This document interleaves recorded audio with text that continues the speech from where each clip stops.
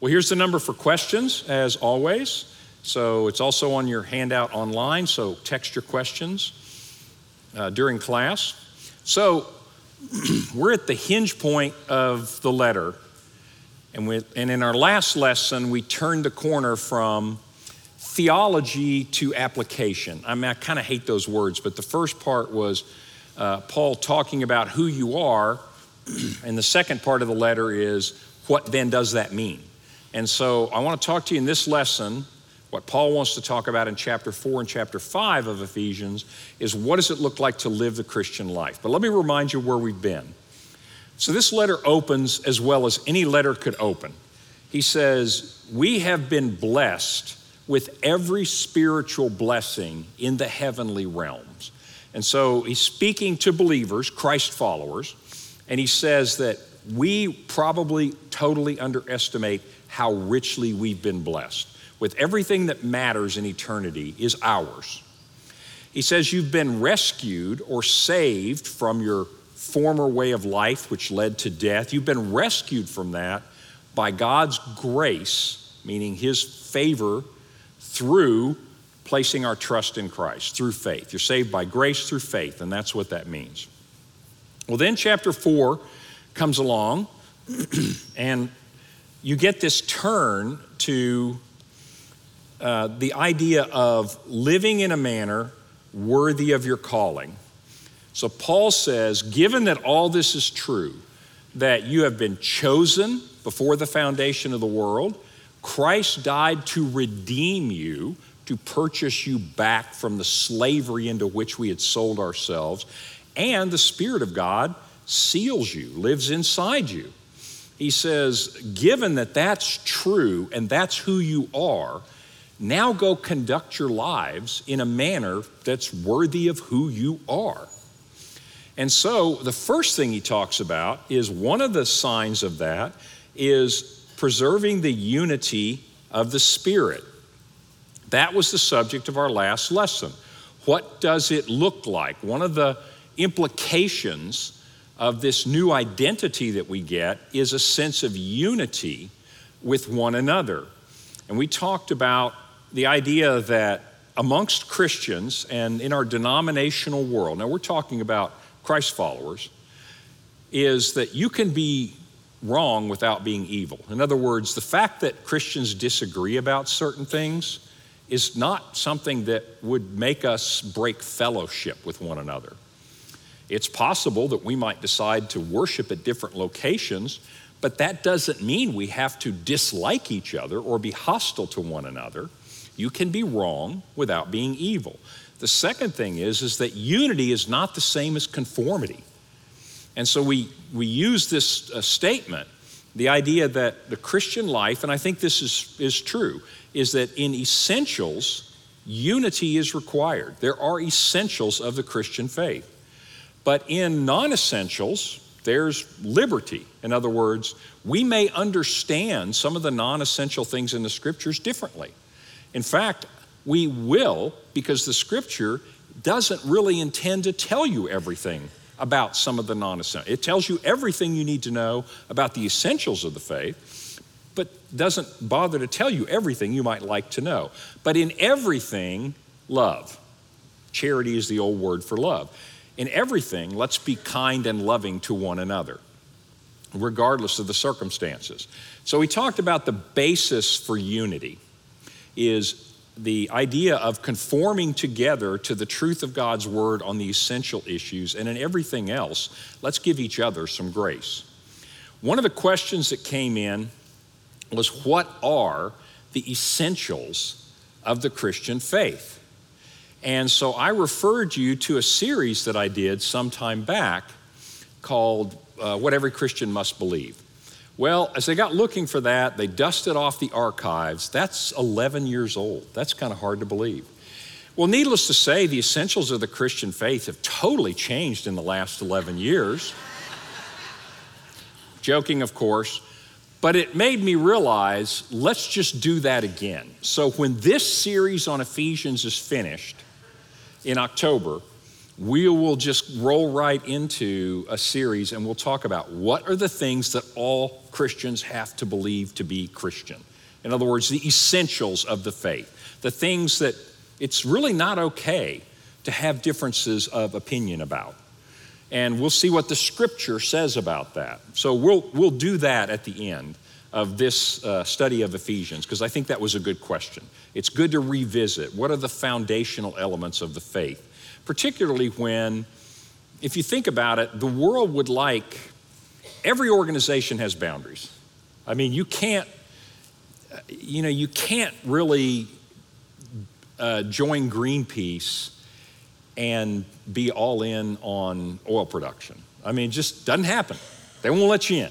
You know, it's like you can't be a member of the Vegetarian Society and bring your burger to the meetings. They just won't let you in. That makes perfect sense, doesn't it? Every organization has, some kind of boundary around it. Well, so does Christianity. So does every other religion. But the world would like to take an eraser and just kind of start smudging the boundaries, if you will.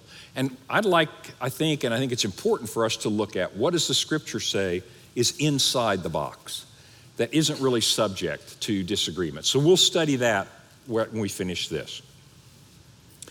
Well, as Paul starts to talk about the implications then of living the Christian life, I'm going to skip ahead just a little, and I want to give you a sense of some of the things that he says. So, Ephesians 4:25 through 5:11 is a little piece where he begins to just give some teaching. He says, "Therefore, put away all falsehood, and let each one of you speak the truth, for we are members of one another. If you're angry, do not sin. Do not let the sun go down on your anger, and give no opportunity to the devil. The thief should no longer steal, but rather do honest work." Why? "So that you will have something to give to people in need.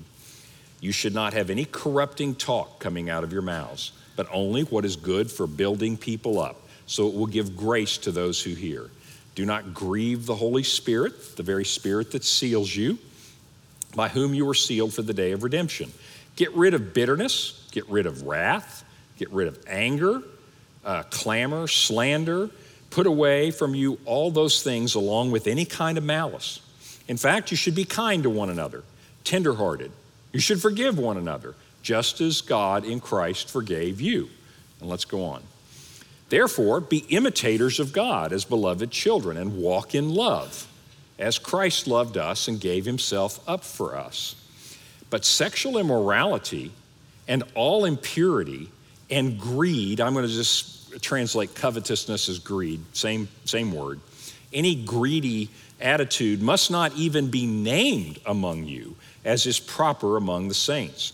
Let there be no filthiness or foolish talk or crude joking, which are out of place, but instead give thanksgiving.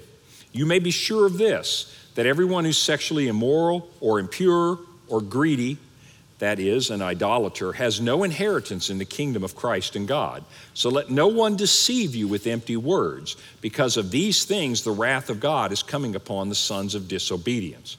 Therefore, do not partner with people in those kinds of conduct.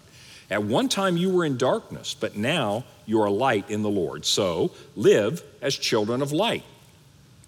Take no part in the unfruitful works of darkness." So let me just stop there and just say, what we just read was a whole bunch of do this, don't do that, right? And that's just a little sample. In all the letters, you're going to find instructions that this is how you should live. This is what you should do. This is what you should not do. This is how you should think. This is how you should not think about things. So the New Testament is kind of full of that. And so that leads you to kind of a difficulty in, and people react in different ways to this, and what then does it mean for me to live the Christian life? Well, you know on the one hand that it's not just a bunch of commands, but you also know you can't ignore this and say, yeah, I know that these are not suggestions. This is what it looks like to live in the kingdom of God. And so I find that people usually react two ways when they read things like this and they say, you've been saved by grace through faith, God chose you. You're sealed with the Holy Spirit. You belong to Christ. Now live in a manner that's worthy of who you now are. And so you start seeing all these specific things that you're to do. And so I think people react two different ways. And so I use the myth of Sisyphus, which I put on your handout, because this really represents one of the ways that I think Christians try to live the Christian life. The myth of Sisyphus is very old, ancient Greek myth, very funny, very interesting, but I'll just tell you the summary of the tale. So Sisyphus was a man who basically made Zeus, the king of the gods, angry. He escaped from Hades and was out living his life, and Zeus was furious. And so Zeus condemns him for all of eternity to roll this stone up the mountain. He would strive and strive to roll the stone up the mountain, and just as he would get to the top of the mountain every day, it would elude his grasp and it would roll all the way down, back to the beginning. And Sisyphus would walk all the way back down the mountain and start again, doomed to never be through with this endeavor. So that's the myth of Sisyphus. You may or may not have heard this much, but you should start using it now. And that is, if you've ever heard of something that's a Sisyphean task or a Sisyphean endeavor, what that means is it's an endeavor in which you're going to work really hard, but you have no chance of success. So you can see where it comes from, because he was destined to work really hard and almost get there, but never actually get there. I'm convinced that many government programs are Sisyphean programs. You know, it's like we're going to put a lot of money and work into it, but we will never actually achieve success. In any case, I really think this is the model for the way a lot of us approach living the Christian life. So we know that we belong to Christ, and we read things like we just read, and we think to ourselves, we need to do these things. And so we need to become this kind of person. Like, if you remember the fruit of the Spirit, love, joy, peace, patience, kindness, goodness, faithfulness, gentleness, self-control, we think, oh my gosh, I better start cultivating all 9 of those things. Maybe I'll just do 4 this week, and I'll get the other 5 next week. But we'll start cultivating those things. I need to start being kind to everybody. I need to quit lying. In other words, we begin to attempt to do this. And it makes the Christian life, I've used the other analogy as a roller coaster. And that is, I'm doing pretty well. Well, I'm not doing very well. I feel really close to God. Well, I don't feel very close to God now. I feel really assured of my salvation. Well, now I really don't. You know, I don't feel like I'm worthy. I don't feel like I'm actually doing the things that God told me to do. Probably everybody can sympathize with that one way or another. The idea of striving to obtain the goal of becoming what the scriptures tell us is the way that Christ followers look. And so we get on this treadmill and we try to do it, and it's a very difficult thing. It can lead to either the high of highs, like I've achieved, or it can lead to the low of lows. It can lead to us making, those of you that are type A's, you get your chart out, and how many times did I read my Bible? How many times did I, snap at somebody at work, and how many times, and you begin this improvement process. That's not how you live the Christian life. And I suspect if you've done that for very long, you realize, I'm glad you said that, Terry, because it's awfully hard to find the joy and the peace of the Christian life when you're being Sisyphus, basically. Well, people take another approach. And oftentimes, you take this approach once you realize, gosh, that goal seems very unattainable to me. And you read the Sermon on the Mount and you go, man, that's just not even possible. Turn the other cheek, love my enemies, forgive those who sin against me, have compassion for those who don't deserve compassion. Like, whoa, this seems unobtainable. It seems like a Sisyphean task. Well, the other way that I think you see, and this is pretty popular right now, the other way to go is to basically, let's just leave the boulder at the bottom of the hill. And let's go ahead and lower the standards.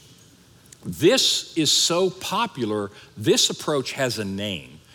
Several years ago, it's been quite a few years now, there were some studies done of younger people, kind of the next generation of Christians, and asked them a lot of questions about how they understood the Christian life, living the Christian life, Christian fundamental beliefs. And it was really interesting what came back. And they named this because it was so prevalent. It's like the whole generation believes the same thing. And the name that was given to it to describe it was moralistic therapeutic deism. And you may have heard that, moralistic therapeutic deism. And it is a phrase that describes what a whole generation of Christians believed about the Christian life. And here's essentially what it was. I'm going to summarize it from the survey results. Is basically the idea was that you need to love God in whatever way that means something to you. Because love is kind of like, I call it a Play-Doh word.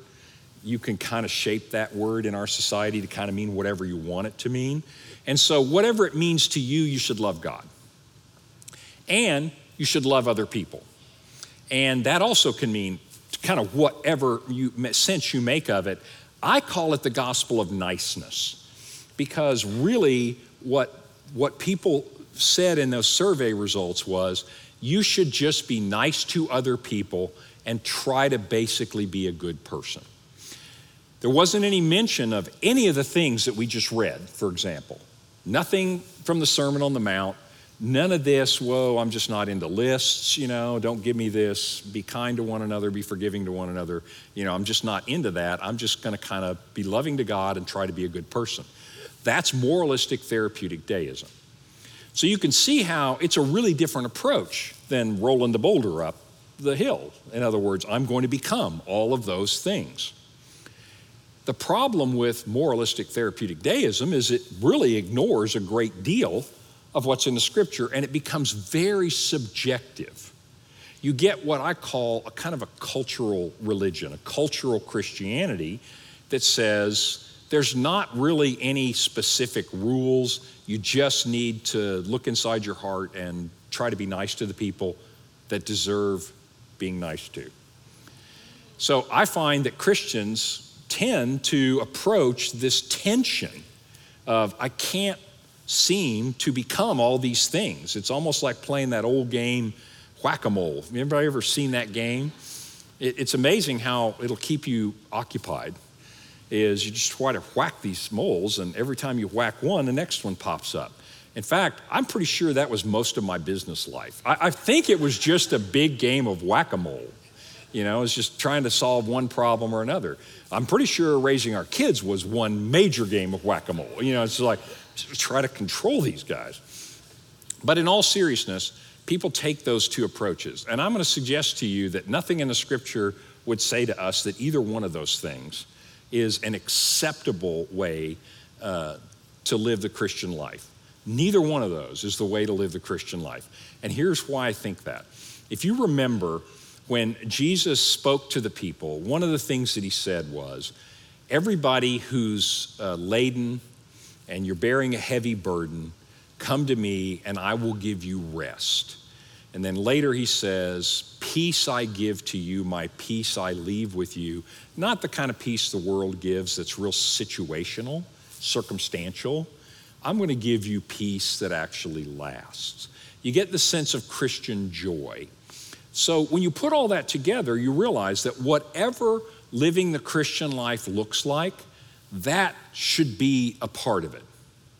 And the problem with these two approaches is that neither one of them really has an element of peace and joy in it.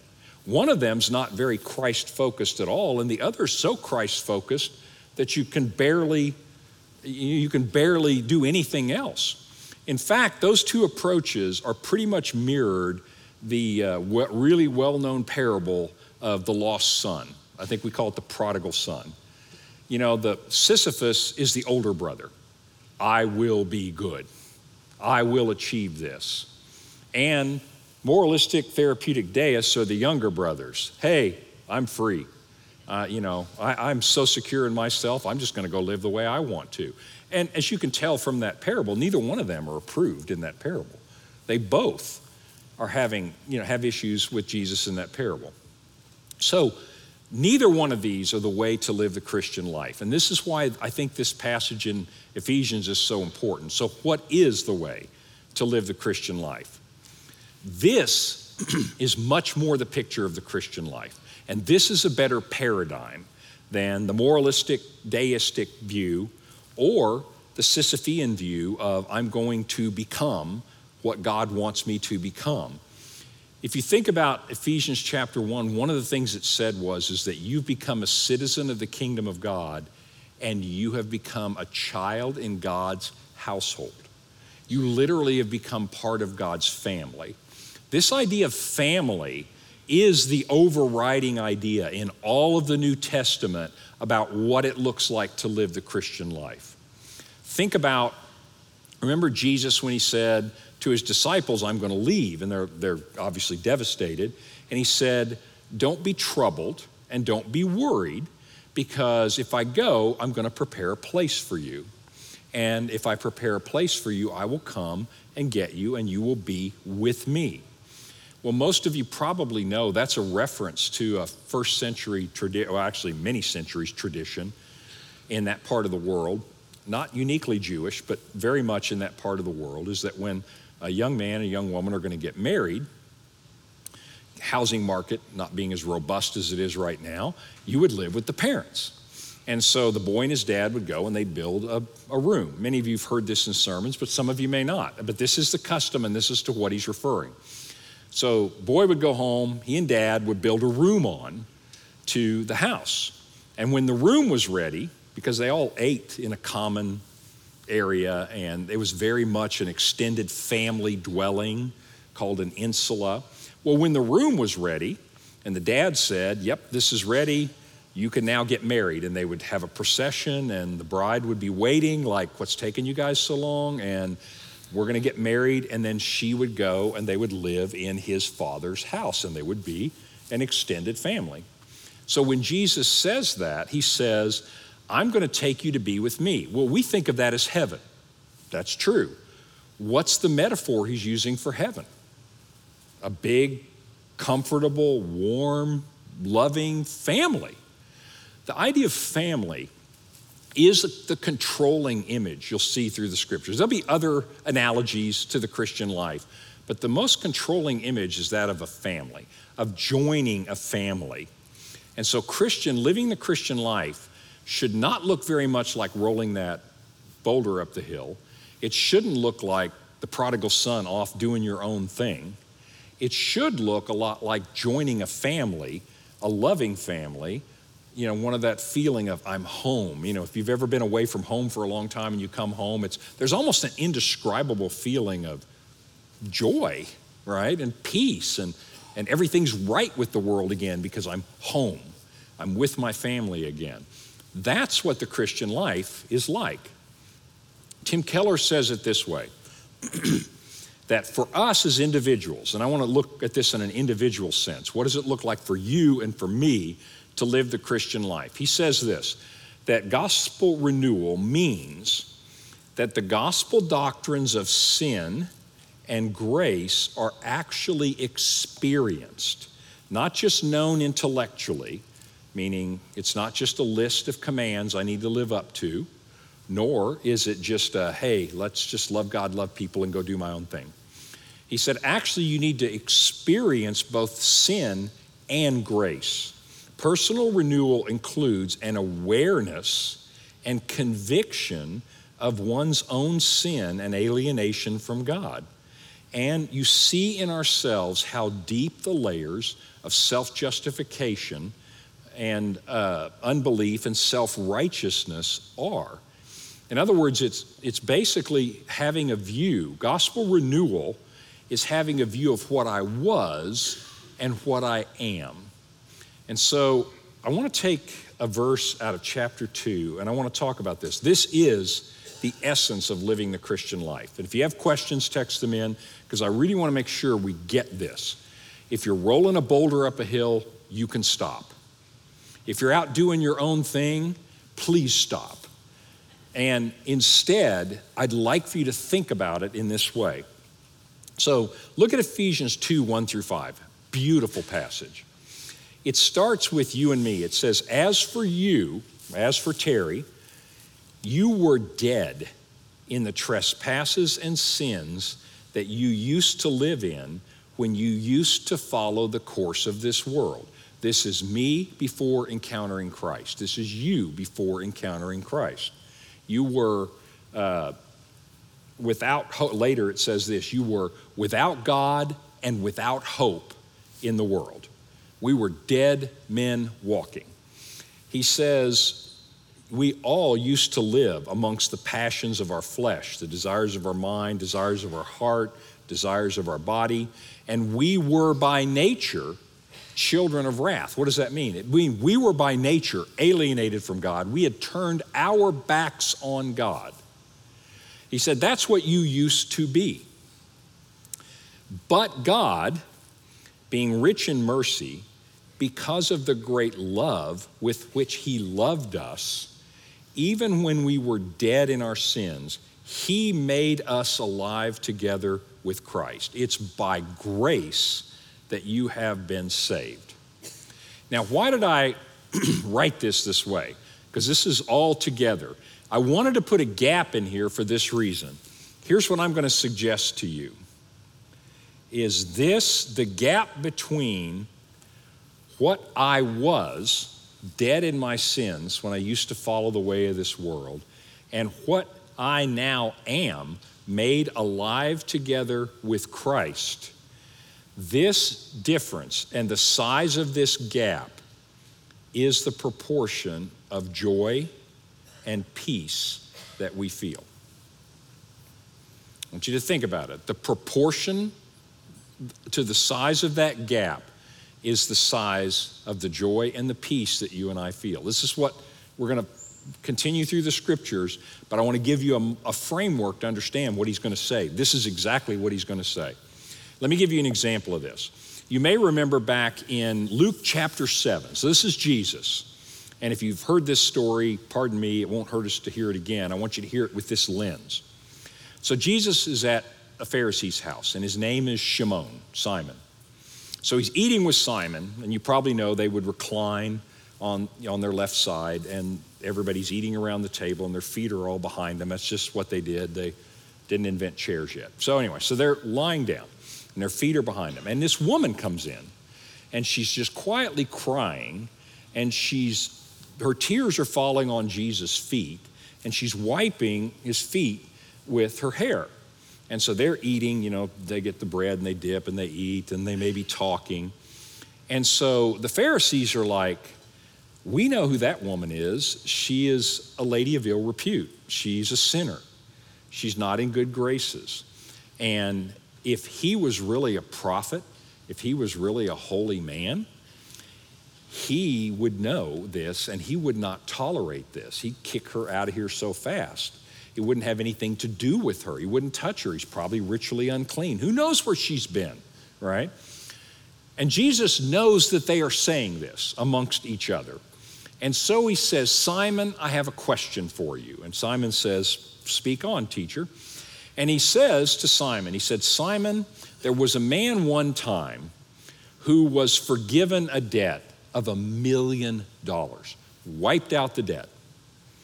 And there was another man who was forgiven a debt of $50, wiped out the debt. Which one is going to love his creditor the most? And he said, well, obviously the one who's had the $1 million debt canceled is going to love him more. And he says, you've spoken well, Simon, because she has had her many sins forgiven, and so she loves greatly. He says, but you, Simon, have had few sins forgiven. He said, those who are forgiven little, love little. That's a very interesting thing to say. And it doesn't sound like he's condemning Simon. He's making an observation. Those who are forgiven little, love little. That's this concept.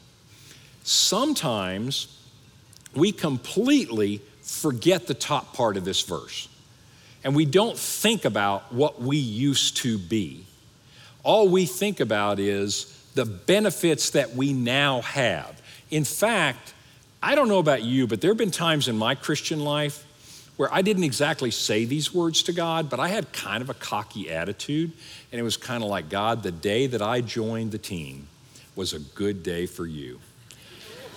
I mean, be honest. You guys have, nobody's done, okay, that's just me. Never mind. I'll get counseling, we'll be fine.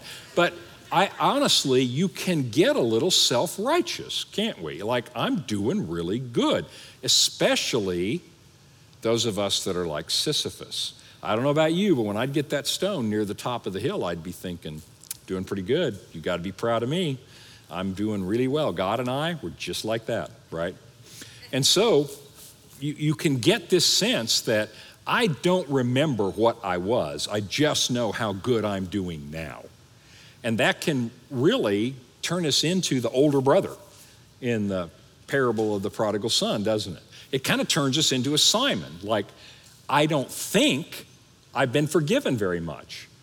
At least not lately. I'm doing really well. And by the way, if you want proof, old Bob over there, he's not doing nearly as well as I am. In fact, did you hear what Bob's been doing? I mean, is this sounding reasonable to you? This happens. The flip side of this, so that's not good, is it? That's self-righteousness. And that's what Keller was talking about. There's not a lot of joy. There's not a lot of peace, because you know what? I got to keep running on the treadmill. Because if I'm not doing very well, what then do I think? Well, maybe God's not so proud of me. Maybe I'm not doing so well. Maybe God doesn't love me. I'm playing the Sisyphus game, aren't I? I'm rolling the rock up. And heaven forbid it rolls back to the bottom, because now I feel terrible. Not a lot of joy, not a lot of peace. The flip side is you don't realize the second part of this verse, but you definitely realize the first part. I am a bad person. There are people who walk around thinking I'm not loved and I'm not lovable. And that's true. Most people don't love them. And that's because, yes, you are a great sinner. I'm just be honest with you. That's just true. There's no room for sentimentality. There are just sinners in the world. And yes, you are one of them. But without knowing the other side of it, where does that leave you? That leaves you in a really dark place, unloved, unwanted, alienated from God, without hope in the world. And so obviously that person has no joy and no peace, because you think there's no hope.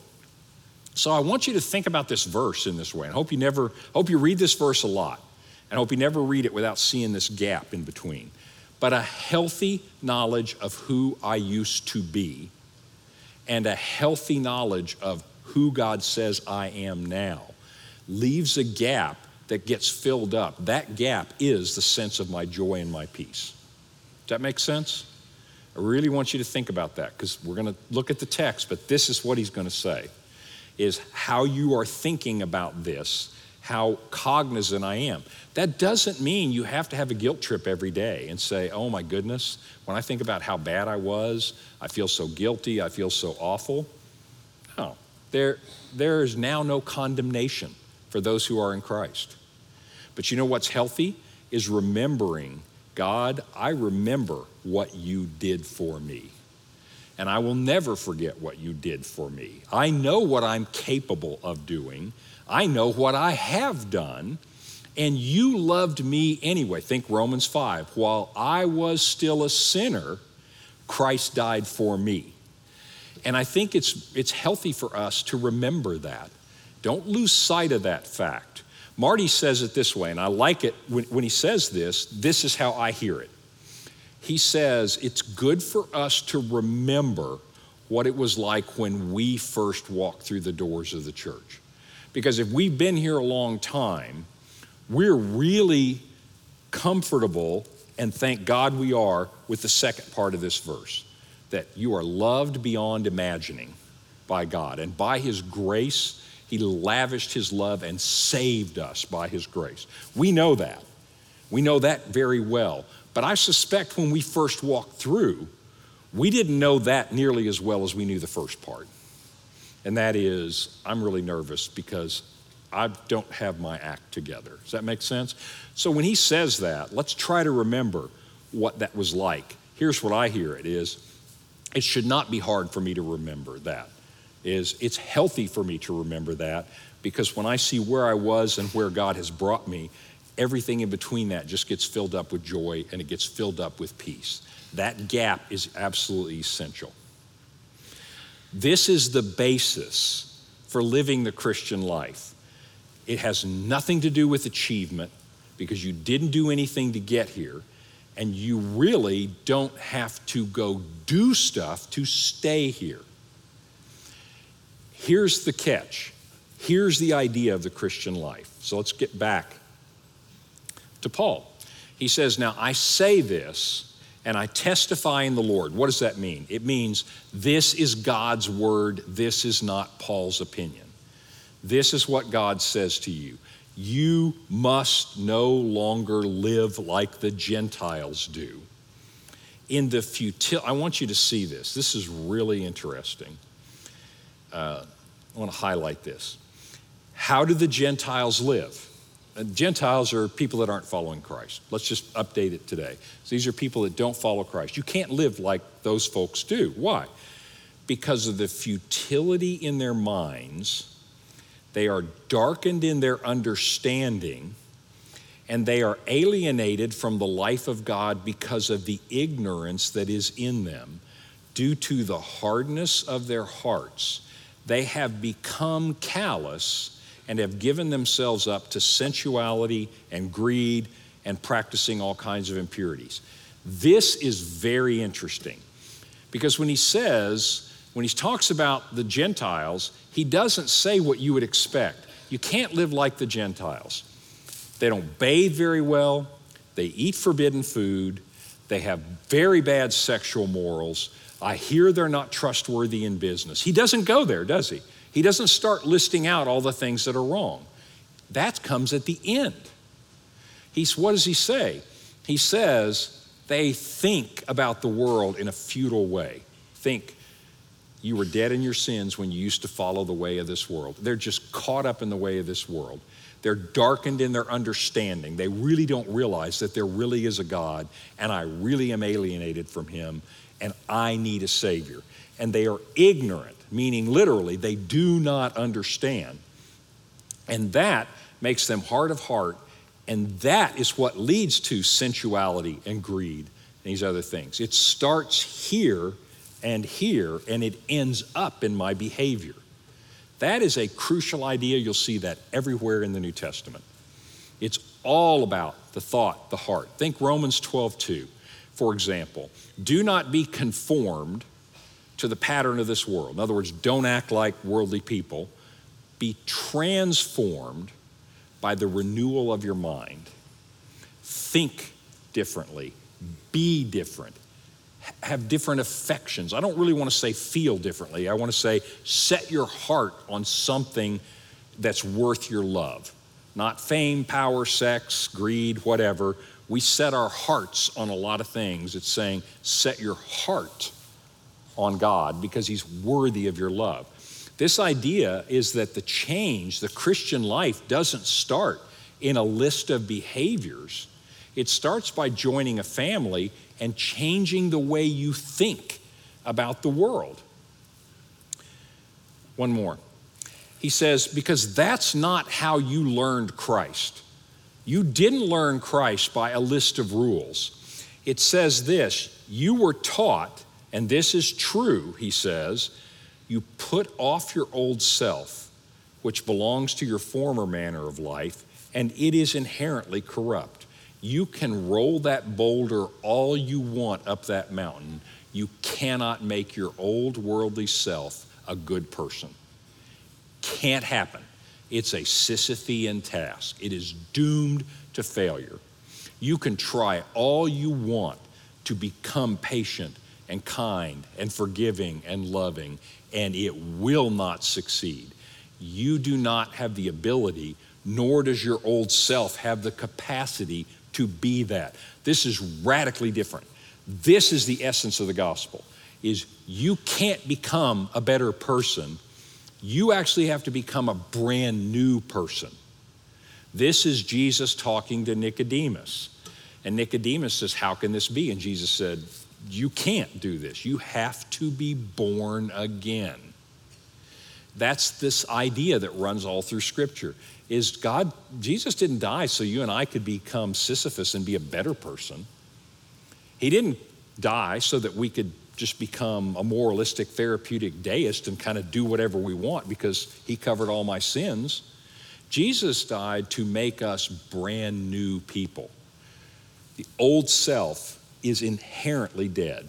He says, and so you need to be renewed in the spirit of your minds and put on the new self. Well, what is this new self? This new self looks like Jesus Christ. How do I know that? Because this new self is being formed by that spirit God put inside you. God's plan for you is not to be a better person, not to be a good person. It's to be a completely different person, a person who is being formed into the image of Jesus Christ. Romans 8:28, all things work together for good for those who love God and are called according to his purpose. For those he foreknew, he predestined. This goes back to he chose you before the foundation of the world. What did he predestine you to? Those he foreknew, he predestined to be conformed to the image of his Son. Your destiny is to look like Jesus Christ, to become a child of God. This is a radically different way of looking at living the Christian life. Here's a way Paul says it in Romans 6, just same fundamental idea, and you're probably really familiar with this. He said, we were basically buried with Christ. His death and our baptism, that's what that is. That's you acknowledging my old self is dying. When I go under this water, that's like Christ being buried. My old self is dead. And just as Christ was raised, we too might live in a brand new life.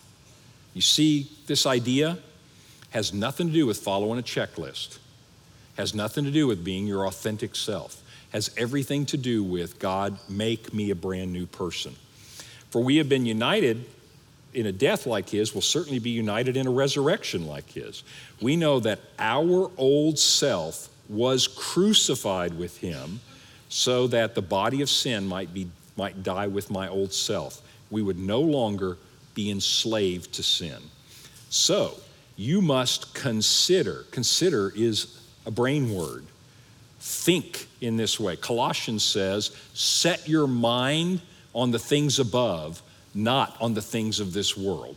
We're talking about our minds and our hearts being refocused. The new self doesn't love the things the old self did. The new self doesn't think like the old self did. The new self is being shaped by the very spirit that is in us and sealed us. We become a new person. So consider yourselves dead to sin and alive to God in Jesus Christ.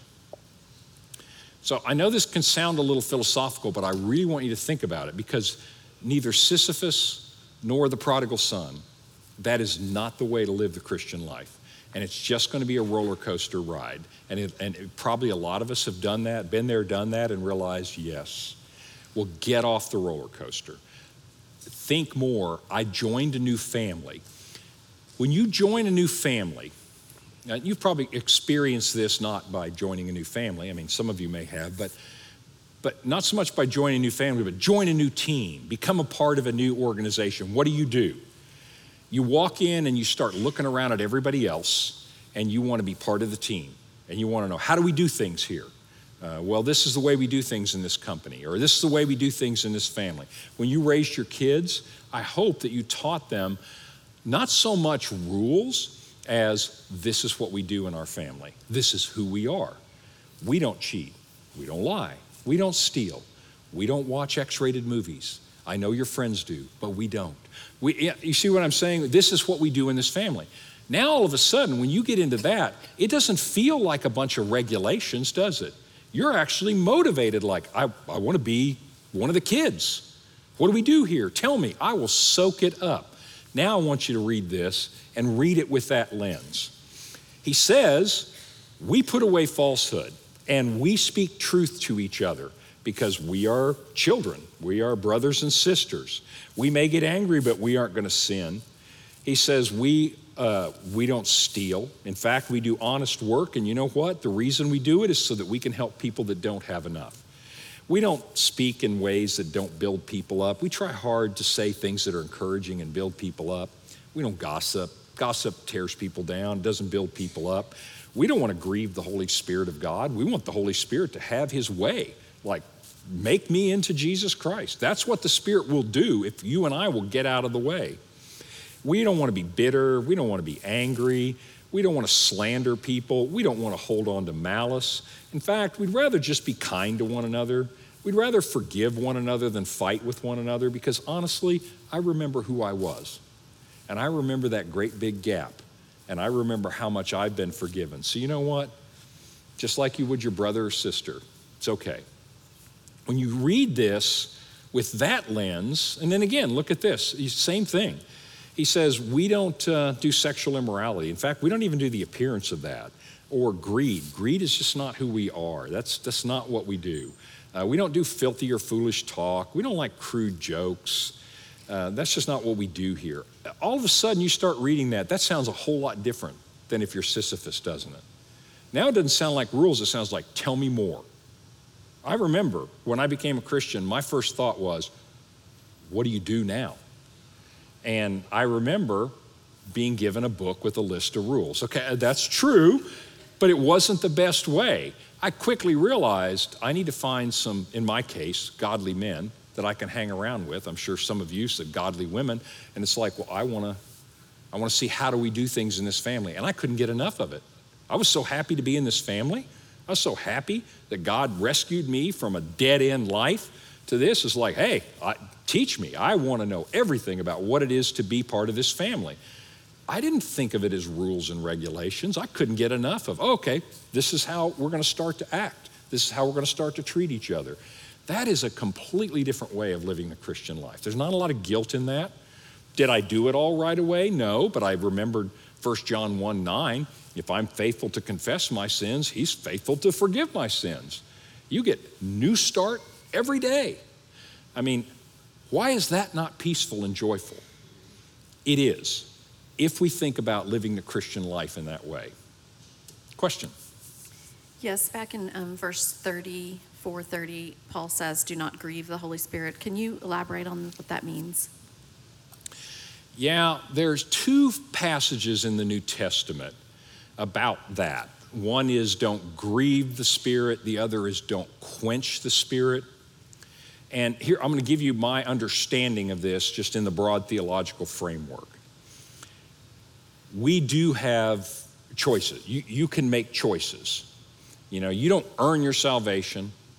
You can't make a choice to be saved. You're saved by God's grace, not by my choice.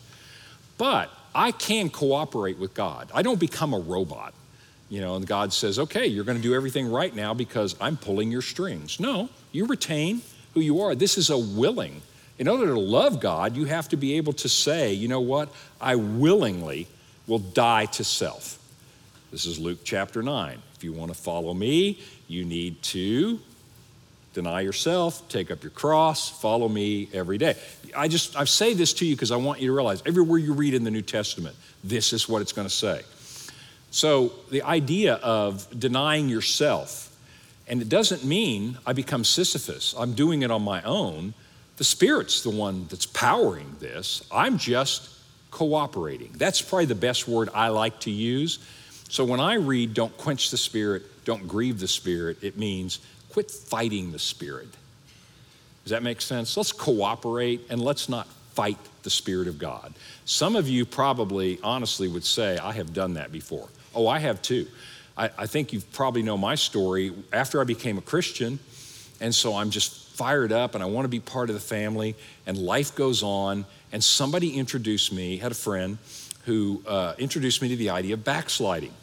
I did not know you could do that, but you can. And you can. Now, why would you do it? I don't know. Looking back, it's like, you were a moron, Terry. What are you doing giving up this for the world, right? And so I decided to go backslide for a little while and moved away. That is, to me, experientially, so take this as my opinion, see what your experience is. God didn't keep me from grieving the Spirit or quenching the Spirit. You know, in other words, if I wanted to step off the path, he's not going to make me a robot. He loved me, and he still came after me, and you probably have had that story before, and I came back, I repented, you know, think prodigal son, maybe not quite that bad, but think prodigal son. You know, I came back and I said, I was a fool, and he said, I know, and he said, and I love you, and come on, you're still part of my family. In fact, I've killed the fattened calf. I mean, this is the prodigal son story. Like, I still love you, and you're like, seriously? You do? Yeah. That part of Ephesians chapter 2 is still true. Because of my great love with which I loved you, I've made you alive in Jesus Christ. Wow. And that refueled my peace and joy, because I realized not only did you save me once, now I don't want you to take this theologically, I just want to say, you took me back. And so it made that gap even bigger for me. And that was impactful to me. I'm sharing an experience with you. You can make up your own mind, but for me, it made me realize, wow, God, I am worse than I thought I was. I have the capacity to even say no to you when you love me, and you are better than I hoped you would be. Does that make sense? I have the capacity to be worse than I thought I did, and you are better than I even hoped that you could be. God has been gracious to me to make that gap big, and that's a blessing. Being aware of my capacity to be unfaithful to him has actually made me joyful in how good he really is. And I would just commend that to you as the Christian life. And so I put the picture of the family there, because if you will think about it in that way, that means you can quit keeping score. You can do away with your performance chart, right? And you can pursue this like, I joined a family. I am forgiven. I don't have to earn anything. They're not going to kick me out of this family. I would argue I might leave this family, prodigal son. They're not going to kick me out of this family. And so what is my natural response is, I want to know everything there is to know about this family, and I want to love you the way I've been loved. That's a great way to think about living the Christian life, and you will start to see peace and joy. I do think it's hard for us to unlearn some of the things, because I think our natural tendency is either to be a prodigal or to be Sisyphus. And I think that's why this scripture's here. That's why he writes this to them. I mean, have you ever wondered, why does he write this? Don't they all know this? No. Their natural reaction is the same as yours and mine. They're gonna try to earn it, and he's gonna forget that. Just remember who you were and who you are. And now think about the commands in the New Testament as basically, this is who we are, and this is how we do things in our family. So here's the way I would phrase these, quote, commands, these instructions. They are not optional. They're not optional. This is how we do things in the family, but they're not transactional. Do you see what I'm saying? This is the same way in your family. If you've got a child, it's not optional. You've got to follow the rules, whatever it may be. You can't hit your brother, or you can't do this, because that's not optional. That's not who we are. But if you do, we're not putting you on the doorstep. In other words, our love and our relationship isn't transactional. All right, hopefully you've never said this to your kids.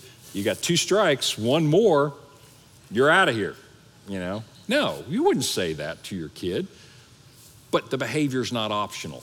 Think about it that way. These things he's saying are not optional, but they're not transactional. It's not like, if I fail to live up to something like this, oh my gosh, God might disown me. No, he's not going to disown you. there's a great sense of peace in living the Christian life that way, okay? So the lack of questions means one of two things. You already knew all this and you're really bored, or you're thinking about it, and I really want you to think about it. And don't be afraid or ashamed, because we all are this way, if you slip back in. And I want you to have that image of Sisyphus, because you're all Americans, and Americans in general are type A achievers. That's who we are. And so our tendency is probably going to be Sisyphus. And if you find yourself trying to earn your salvation one way or another, remind yourself, this is a family. I don't get kicked out, and I don't get loved based on how well I push that boulder. If you're a millennial, you're probably a moralistic therapeutic deist. I'm just kidding. Actually, that's what the stats would show. So you guys need to try harder. No, I just made that up. In all seriousness, just let this idea of who I was and who God says I am, let that really seep into our hearts, okay? So what are we going to talk about next? We're going to go to easy subject. No class next Wednesday, but then we're going to talk about gender roles. Why are we going to talk about gender roles? Not because I want to talk about gender roles, but it's in the letter. And they were having trouble with gender roles. Fortunately, we don't anymore. And so we're going to see, what does Paul have to say about gender roles. So I'll see you guys in 2 weeks.